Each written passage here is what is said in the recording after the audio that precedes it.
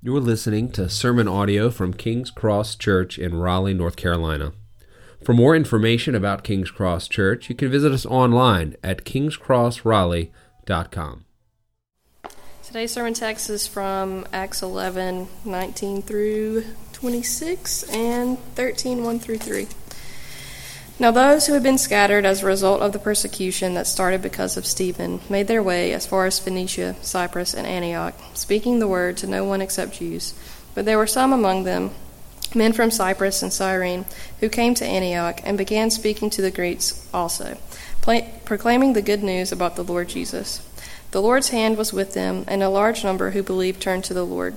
News about them reached the church in Jerusalem, and they sent out Barnabas to travel as far as Antioch. When he arrived and saw the grace of God, he was glad and encouraged all of them to remain true to the Lord with devoted hearts. For he was a good man, full of the Holy Spirit and of faith, and a large number of people were added to the Lord. Then he went to Tarsus to search for Saul, and when he found him, he brought him to Antioch. For a whole year they met with the church and taught large numbers.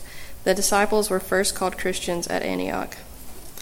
Now in the church at Antioch there were prophets and teachers: Barnabas, Simeon, who was called Niger, Lucius of Cyrene, Manaen, a close friend of Herod the Tetrarch, and Saul. As they were worshiping the Lord and fasting, the Holy Spirit said, "Set apart for me Barnabas and Saul for the work to which I have called them." Then, after they had fasted, prayed, and laid hands on them, they sent them off. This is God's word. Thanks be to God. You may be seated. Well, good morning, King's Cross Church, all those who are visiting with us as well. So grateful to be here with you today as we do continue this series that we have in our values, foundations, and values beginning this year. And next week, we're going to be picking up back in actually Acts, where we're reading right now. We'll be there in a few more weeks. So we're going to be touching this from a different angle. But today, in particular, this week, I'm Chad, by the way, one of the pastors. We haven't met and talked about this. Introduced myself. I'm always late on that. But we normally teach through books of the Bible like Acts. But as we're in this series, we're looking at this particular passage from a little different angle. It's specifically in the city of Antioch, as you already read this morning, a city that was an early hub of church planting and mission in that early church. Really a church of mission. And we're looking specifically at one of our values, which is called multiplication. Last week we talked about sacrificial service. Aaron began multiple weeks ago talking about the foundations of the gospel, that we are both founded as believers on the gospel, but we also live in the gospel, and our life is based there, and prayer is our dependence on God. That was he spoke about that several weeks ago. 2 weeks ago, we talked about the community of faith that God brings together and how we are founded. Our foundation is in love, that God is love and we are his people. Last week in the Good Samaritan, maybe a familiar story you have heard in your lifetime there, but Aaron talked about sacrificial service, laying aside our own preferences, our own personal needs, maybe at times, but for the good of others. And this week, as we talk about multiplication, we're continuing with that in the view of this city of Antioch. Talked to a couple weeks ago about how we have a vision, an Antioch vision, if you will, for King's Cross and what we might be in the future as we prayerfully consider and follow after God, what he could grow us into over the next 5 to 10 years, where we want to be a hub of missionary sending, preparing, equipping church planters and missionaries throughout North Carolina and the rest of the world. And we celebrated even a couple weeks ago where our sending church had planted out another church that's on the other side of Raleigh in Southeast Raleigh, Missio Dei, and they're on their third Sunday today. And so we celebrate the fact that the gospel is going forth, new bodies of believers in new areas with new people coming to know the very old story and good news of Christ. So Antioch was a cosmopolitan city in the ancient world where the East met the West, a diverse area, a diverse place of education, languages, and religion. And yet in that space, the gospel united together a people, and that missionaries went out, that the gospel went forth, and we want to pray towards those ends. And as we look at multiplication, what we're talking about here is something that is actually original from Genesis. You're familiar with the account of creation. God makes man and woman in the garden, places them there, and one of the first commands he ever gives them is, in verse 28 of chapter 1, he blessed them and said to them, "Be fruitful and multiply and fill the earth and subdue it." That they were God's image bearers placed in the garden. It's very interesting. It's almost like a temple motif set up in the very beginning, if you've ever read it or heard it that way, that you would put together a place of worship, a place of communion in the ancient world. Temples would be put together, and the last thing they would do would be put the idol in the temple, where the god would be captured or reside or be there where you would worship him. But in Genesis, God places together everything in an order and puts the garden, and then places not an idol of wood and stone, but he places mankind, his image bearer, living, breathing, communing body that relates to God and knows him, not just a dead idol. And so as we're that image of God, God has commanded us to fill the earth with his glory, to multiply. And so we're talking about this morning, that message of multiplication. If you're here with us visiting, it's a good day to hear what is that message of multiplication. What is it that the church has been placed here on this earth to do as we carry the message and the good news of Christ? So I'm going to pray before we dig in further into this text, and that the Spirit would be with us and lead us. Father, thank you so much for your kindness this morning. Thank you for your continued kindness and providence throughout our lives. God, you direct our paths and even have brought us here this morning. For all those who are in this room, I trust in your sovereignty and your providence that your message will go forth. Lord, hide me behind the glory of your word, that your majesty would be clear, and move us to be more like Christ. I ask this in his name. Amen. So this morning, I do want to look at Acts chapter 11 and 13. That's what was read as the text and basis. It's really a reflection of what is happening in Antioch, where we see multiplication happening. And I want to see the evidence of that multiplication, how we might learn from that. What is it? How does that relate to us? What does it mean to be multiplying? But in order to do that, I think that it's important to lay a little groundwork on why. What is it, this message that we're carrying forward? See, I want to set a differentiation between multiplication and what I'm calling addition. All right? Now, I have no basis other than just using math words right now for addition and multiplication. But I am making a distinction because I think it's helpful for us to consider in this way. The difference I'm making is that addition, for me, as I'm describing it, is like we could come together as a church here and we could throw together a great church service, even do community events and big bang out awesome things, festivals, whatever it is, Easter egg hunts. We've done these things. And then in doing so, as that is occurring and going on, see more families, more individuals who see what we're doing, join in and want to be a part of that, hear the gospel, maybe even come to Christ, and all those, that's good. And that's really good. But the danger would be that ministry is something done by the professionals at the church. That it's an up high thing that's being organized as an event. And that we're drawing people together and just adding them in like that, which is a good thing to do. God can add that way, but we're relying on the church events in this way. We're really essentially almost doing like setting a lighthouse out to provide light for the entire city. One spot, beaming out, and then hoping to draw people in like flies. And inevitably, if you set a lighthouse out to light an entire city, you're going to get blocked by buildings. The light's not going to penetrate to closed doors, closed shades. Maybe you're like me. My wife gets up first thing in the morning, all the blinds go open. If it's my house, I don't even notice they're not open. People come in and like, somebody in here? So that light's not going to penetrate that. And the distinction I want to make is that multiplication starts with the individual children of God. Multiplication starts with you as an individual, with your families, with your coworkers, with your neighbors, in your homes, at the dinner table, at the park, in the classroom. Instead of the church then being a lighthouse, you are a lamp. carrying light to every home and street. You're illuminating dark corners of the city with the good news of the gospel and the transformative power of God's kingdom in places that we aren't going to shine from up here on this hill. That's what we believe Christ has commissioned his disciples to do and be. To be lampstands where they live and to carry the message of the gospel. See, kingdom multiplication happens when the people of God embody our commission from Christ to be disciple-making disciples. Now, does that mean that we are pushing our religion on other people? That could be the accusation. Hey, I'm good with what I believe. Why don't you just let me be?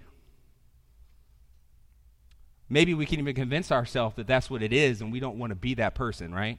I want to let them believe what they believe. They seem happy. Well, we aren't trying, and we don't believe we can force the gospel on anyone. Don't hear that today. In fact, I can't change someone.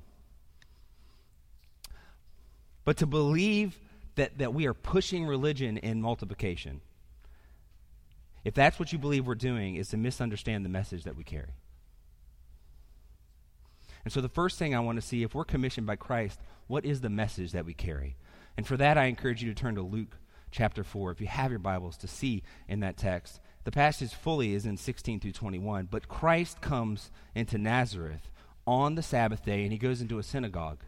And he is commissioning, or he is inaugurating his ministry. And he grabs a scroll from the prophet Isaiah. He unrolls the scroll. He finds a place, and he reads this. He says this, verse 18 is where it starts. The Spirit of the Lord is on me, because he has anointed me to preach good news to the poor. He has sent me to proclaim release to the captives and recovery of sight to the blind, to set free the oppressed, to proclaim the year of the Lord's favor. He rolls up the scroll, he sits down, and he says, today you have seen this fulfilled in your presence. It's starting. So what's the message he's bringing? He's good news to the poor, proclaim release to the captives, recovery of sight to the blind, people who can't see, to see, freeing the oppressed people, proclaiming the year of the Lord's favor. He's not coming to say, God's coming with a sword to slice you. I mean, he is coming to say, God wants you to be free. Freedom and salvation is the message that we carry. See, at this point in time, people, just like today, are enslaved. Scripture says, for those who sin are a slave to sin, whether we realize it or not. And in very clear ways, even outside in Antioch, where they're going to a non-Jewish space, but even what the people that Jesus is speaking to, they're clearly enslaved by other gods even. Enshrining them, worshiping them in pursuit of worldly gain. They're setting up gods for wealth and prosperity, power, more crops, fertility, having kids, a good love life, victory in war. But all the while they're worshiping these gods, or they're entreating these gods for these things that they want, serving their flesh and their desires, but they're living with uncertainty if their God is actually pleased with them or even likes them. It's actually in that space that Paul comes to in Acts chapter 17 when he's in Athens. He goes to a place where he sees gods everywhere. He sees them worshiping gods of every type. And they're wanting to cover every basis. They're wanting to make sure they have prosperity in every avenue of life, so they've got a God for everything. So much so that he says there's a God there that's an unknown God in case they forgot something. In Acts 17:22, he's being questioned about his new message, and he says that Paul stood in the middle of the Areopagus and said this, people of Athens, I see you are extremely religious in every respect. For as I was passing through and observing the objects of your worship, I even found an altar in which was inscribed an unknown God. Therefore, I love this. He's so much better than me. He's got a hook. He's like, you know what? What you worship in ignorance, you don't know about this God? I want to tell you about him. The one you don't have here. The one you don't acknowledge. And he goes on to tell them about God who made the world and everything in it. And this God who is not captured in things of silver and wood. He's not held down and small in that way. And he gives life and meaning to everyone. And we have been created in him And he has appointed the times and boundaries where they live so that we might find him. And then he gets to the end of this where he tells them this message in verse 30. Therefore, having overlooked the times of ignorance, that time of worship and distraction and slavery, all that time, God's moving past that because there's a new way. God has now commanded all people everywhere to repent. Stop that. Turn from that. Come back to the one true God. The one most high God, because he has set a day when he's going to judge the world in righteousness by the man he's appointed. And that man he's talking about is Jesus. He's coming to those people with that same message. You're enslaved to all these things. You've got all these gods. The God who is true and right and most high has now told you that stuff's over. Turn to him. He is the source of life. And have you ever considered what it means for God to judge the world in righteousness? To truly righteously judge the world? Seriously, get rid of all unrighteousness. What does that mean? Like if he came right now and said, no more unrighteousness, all gone. He's judging it purely. I mean, honestly, when tragedy happens, when school shootings happen, when evil is perpetrated, when justice is denied, the world asks this question. They say, where's God? Why doesn't he do something? And when Paul says that he is going to judge in righteousness, he's saying that very thing. He is going to do something about unrighteousness. You need to repent and turn to him. Because if he judges and you're standing there on your own merit, who's going to stay standing? There's a hip-hop artist, Christian hip-hop artist by the name of Lecrae, if you're familiar with him. Used to be a big Lecrae fan back in the day in some of his early albums, and one of them was called Rebel. One of the tracks on there is called Truth, and he comes to a point where he asks this exact same question, and I'm going to read it for you. I'm going to read exactly how it's written, so if it sounds like I'm going a little slang here, just understand. I'm reading exactly the quote. It's actually a spoken section, so I don't have to. Give me that beat. No. He says this, some people say that God ain't real because they don't see how a good God can exist with all this evil in the world. If God is real, then he should stop all this evil because he's all powerful, right? What is evil, though, man? It's anything that's against God. It's anything morally bad or wrong. It's murder, it's rape, it's stealing, it's lying, it's cheating. But if we want God to stop evil, do we want him to stop it all or just a little bit of it? If he stops us from doing evil things, what about lying? What about our evil thoughts? I mean, where do you stop? The murder level, the lying level, or the thinking level? If we want him to stop evil, we got to be consistent. We can't just pick and choose. That means you and I would be eliminated, right? Because we think evil stuff. And if that's true, we should be eliminated. But thanks be to God that Jesus stepped in to save us from our sin. Christ died for all evilness. Repent and turn to Jesus, man. For God to truly love all, he must hate the evil and sin we do to one another. More than that, our sin is an offense to the perfect nature of the very God who made us. How can he be all loving and not seek justice? How can he be just and all powerful and not destroy evil? And how can he destroy evil and not destroy us? But God. But God, who is rich in mercy, because of his great love that he had for us, made us alive with Christ, even though we were dead in trespasses. He proves his own love for us in that while we were still dead in those sins, Christ died for us. That's the way he's able to do that. He is able to be perfectly just in judgment on evil and sin in this world because Christ willingly stepped forward to take it on our behalf. And for those who are in Christ, he can now also give us and show us mercy. And that's what Romans tells us. Paul, in the letter to Romans, he says that all have sinned and fall short of the glory of God, but they are justified freely by grace through redemption that's in Christ.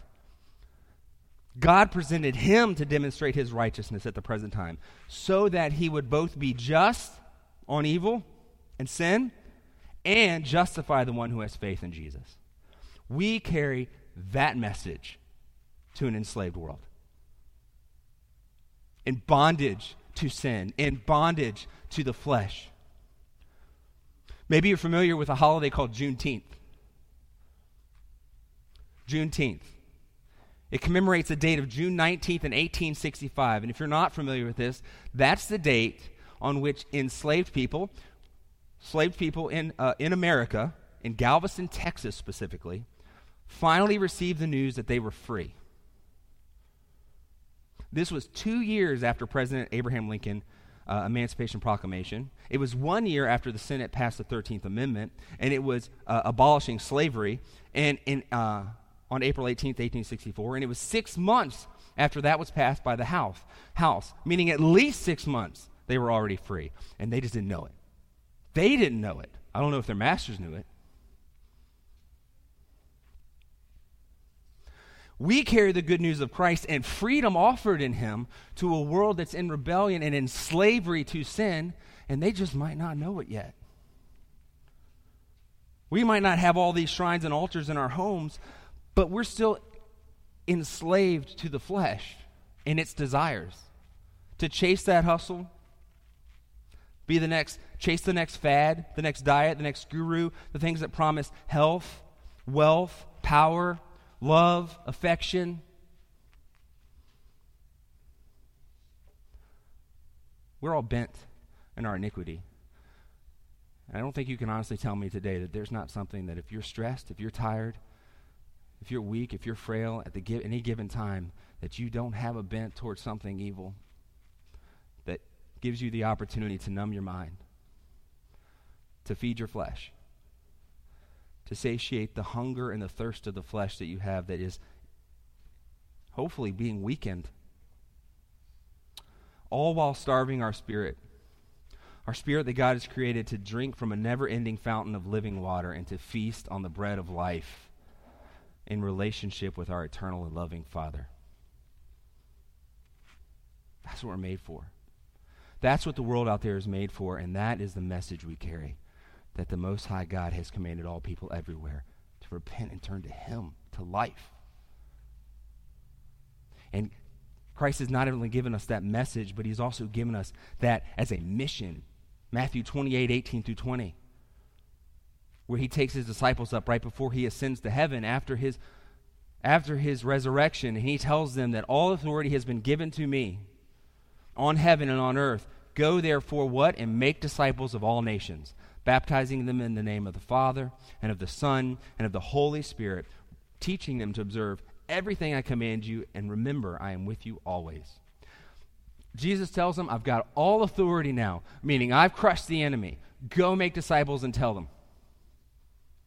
They can now turn to me. They don't have to worry about what the gods might give them or what the world might think of them. They can follow and serve the Most High God where there is freedom and life. We're commanded then to go and make disciples. If we carry the message of Christ and that freedom as his disciples, he says, go and make disciples and then teach them what I commanded you. And so what did he command us? To go make disciples. So if you make disciples, what are you going to teach them?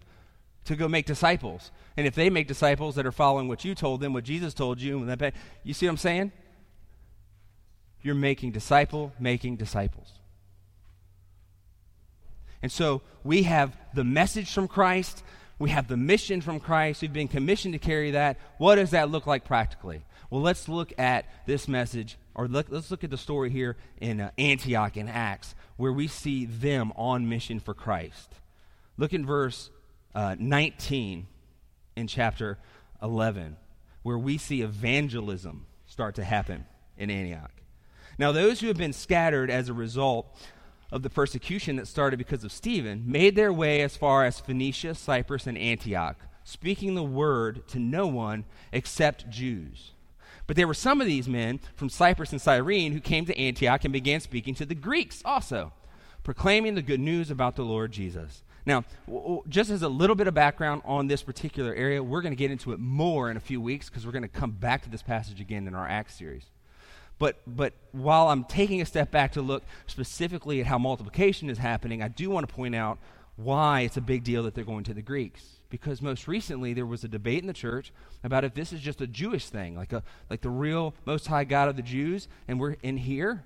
And Peter has recently gone through some revelation. God opened his eyes to see that, yeah, this is not just for you Jews, but for the entire world, all nations. Like I meant that. Go make disciples of all nations. Remember when I said that? And so here, that's why in this passage it says that they were speaking to no one except Jews, and then some men came to Antioch and began speaking to the Greeks. And what were they doing? Proclaiming the good news about the Lord Jesus. Evangelism, God's people proclaiming the good news about the Lord Jesus. Actually showing the gospel to people. That good news that we talked about to people who have not heard it or don't know. They're ignorant. They don't know they're in bondage to sin. They're hearing the good news from them. And so in this context, we see in evangelism, first, they are proclaiming the good news. They are telling these people, the Greeks, by the way, the Lord Jesus has covered all your sin. You're free. You're free from sin. You can turn to God and repent and follow Jesus. And then what happens in verse 21? The Lord's hand was with them, and a large number who believed turned to the Lord. So what do we see there? Well, not only is it that they're proclaiming, they're speaking, they're telling people about this good news, they're carrying the message, but God's power is the one now. It says the Lord's hand is with them, and what happens as a result of that? A large number who believed turned to the Lord. So now we see people are proclaiming the good news. God's power is bringing people into the kingdom. Verse 22, news about them reached the church in Jerusalem, and they sent out Barnabas to travel as far as Antioch. When he arrived and saw the grace of God, he was glad and encouraged all of them to remain true to the Lord with devoted hearts, for he was a good man, full of the Holy Spirit and of faith, and large numbers of people were added to the Lord. There's like always ends these stories like that, and then more people join, and large numbers join. So what's happening here? Well, that debate about whether or not the message would go out from the Jews, well, they've been forced out of Jerusalem because of persecution. And so now Barnabas has heard news that there's some people who are Greeks and non-Jews who are capturing, the Spirit of God is filling, and they're believing in Jesus. And so he wants to go find out what's happening. So he travels there, he arrives, and he sees the grace of God and recognizes it, and he's glad and he's encouraged. And he encourages them to remain true to devoted hearts. Because why? He's full of the Spirit. And more people continue to be added. So we have in Antioch, we have the news is being proclaimed. We see God's power is bringing the increase. And we see that this is all happening in the context of community because Barnabas is joining and seeing what's happening, and he's encouraging, he's partnering, he's celebrating the advance of the gospel. See, we are God's people, and as God's people, we should be embodying this mission that God's given us, carrying the message and proclaiming it. To be the hands and the feet of Christ, but also the mouth to speak. That we share what is good and true about God, that he is the good news, the salvation of all people. And then in addition to that, we trust in the power of God to do the work. It's not us. See, trusting him is proclaiming, and then trusting that he is going to do the work, and it's not on us. And something else from this text is that you don't have to think about yourself flying solo in it. Right? Maybe you've been in an evangelism class. Maybe you've walked through one of those trainings. Every methodology for evangelism that I've seen, most often, maybe you guys could share some others, does not involve the participation of other people, but more often, what do I say at the right time to get the person to hear the good news, to get them to, amen, Jesus. But my encouragement to you is we do this together. Yes, it happens by the people of God, but it's by encouragement, by celebration of the victories in people's lives, by challenging, by seeing the grace of God in others and recognizing and acknowledging it, to pray for one another. And one of the ways that I'm encouraging us to think about this is there's actually I don't know what the right word to describe this with, a movement maybe it was within NC Baptist at one point called Who's Your One? Okay? And I'm only encouraging you this as you think about evangelism, the idea of showing new people the gospel of Jesus Christ. There are ways in which we have maybe been pressed back in those ways we talked about earlier of feeling like we don't want to impose on others. And my encouragement is, to you is to be more proactive in the way we think about how we share the good news of Christ. And here's how. First, I want to encourage you to pray about the people that God has in your life. Pray about them. Pray about who's in your life that God would show you needs to hear this message. Just one. Just think about it. Then I'm encouraging you to key in on at least one person that the Spirit brings to your mind. At least one. Whoever brings to your mind that does not know freedom in Christ. And then, again, pray. Pray that God would work in their heart. Pray for boldness and clarity to speak life when you have the opportunity. And pray that God gives you clear opportunities to do so. Pray. That's that foundation we talked about. The gospel is our foundation. Prayer is our dependency on Him. Pray for their salvation and pray for their freedom in Christ. Pray for them to come to Jesus as Lord. And then here's my third encouragement. Share this person's name with at least one other member at King's Cross, because you're not alone. Pray, encourage, and celebrate together. Like, I've got this person that God's laid on my heart and I'm praying about it, and I want you to pray with me, to join in spirit together, that we be praying that God would give clear opportunities to speak truth, to speak clearly. Pray for me and my boldness. Pray for me to have those opportunities, and pray for me to seize those opportunities where I might encourage hearts and do it together. And then secondly, as we see people come to faith in this text, we see discipleship happening. Because evangelism, just showing people the gospel, isn't the end of the gospel road, if you will. But in verse 25 and 26, we see discipleship begin. Then he went to Tarsus to search for Saul, and when he found him, he brought him to Antioch. For a whole year they met with the church and taught large numbers. The disciples were first called Christians at Antioch. That's how we get our name badge, right? They say, hey, you guys are like little Christ. It was actually kind of derogatory. It's my understanding. They were kind of doing slang, like, don't worry about them. They're little Christ people, little Christians. And they were like, we'll take it. You know, started making T-shirts and whatever. I don't know. So in this case, we see discipleship happening. Why? Because evangelism, while it's showing people the good news who have not heard that, discipleship is applying the good news to our life. The gospel might be our foundation, but we don't walk away from the gospel and graduate onto something different. That living the gospel more and more is the pursuit of the Christian life. That our trusting in God, in Christ, is an obedience to Him, to lay down ourselves and to follow after Him. It's not simply the gateway into eternity. It's the road we follow. It's what Paul says in Corinthians when he tells them, I want to make clear for you, brothers and sisters, the gospel that I preached to you, which you received, and on which you have taken your stand, and by which you are being saved. That they are continuing to stand in the gospel. That we are saved by Christ and justified by Him, but that we continue to trust in Him in our obedience. And that God continues to grow us as we demonstrate fruit of the Spirit in our life. And that we encourage one another, that we press one another on towards those good works. Who are you discipling? Who are you investing in? Who are you praying that God would make clear to you, have an opportunity to point them to Jesus? Who is pointing you towards Jesus?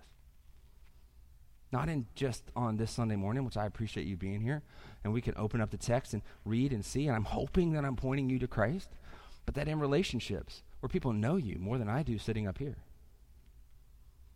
Because only in really truly knowing you can we start to help and look and see where us as individuals are blind to where we're not believing the gospel, that we're not trusting Christ. Not to condemn us, but to encourage us on to good works and holiness. So we see in this context multiplication happening in evangelism. We see multiplication happening in discipleship. And then finally we see multiplication happening in sending. That picks up in chapter 13, verses 1 through 3. Because Antioch has been established now for a time. We know at least that Barnabas and Saul have been there for a year, because it says that they were teaching people for a year. And it says this, now in the church at Antioch, there were prophets and teachers, Barnabas, Simeon, who were called Niger, Lucius and Cyrene, Manaen, a close friend of Herod the Tetrarch, and Saul. As they were worshiping the Lord and fasting, the Holy Spirit said this, set apart for me Barnabas and Saul for the work to which I have called them. Then, after they'd fasted, prayed, and laid hands on them, they sent them off. So what's happening in this story? Well, they've been there for at least a year, and there's leadership established.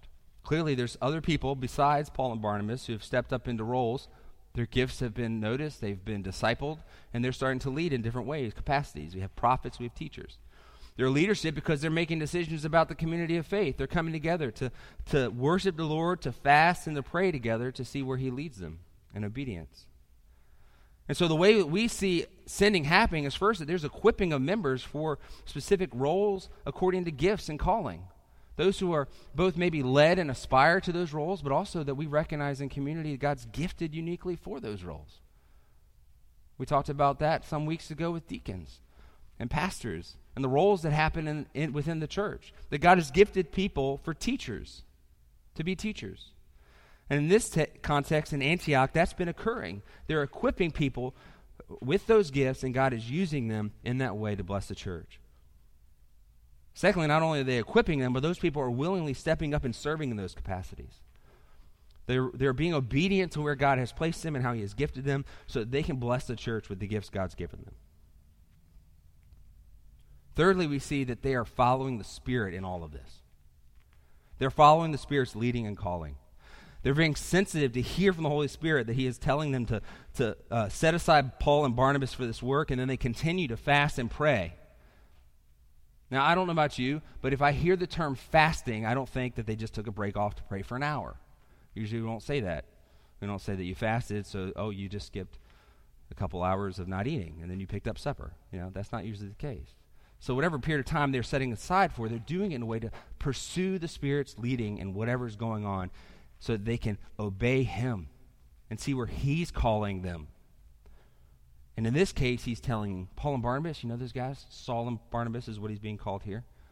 The ones that have been investing and discipling within the church, and they're really kind of like, seen as probably like they come in the room, people are like, oh, let's learn for Saul. They probably got a name, a reputation.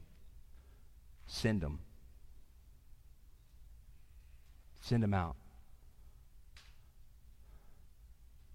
And what did they do?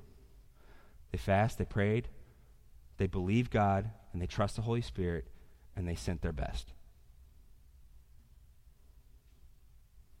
We want to send our best. We want to be the one who says, we want to plant a church or send out missionaries, and in some small way, we kind of want to hurt from it. We want to be willing to sacrifice for it. That we don't hold on to you because you don't belong to this church, just like Saul and Barnabas didn't belong to Antioch, but belonged to God. And if he calls you to go overseas and he leads you in that way, we want to be able to do like them, affirm, lay hands on you in prayer, and send you out.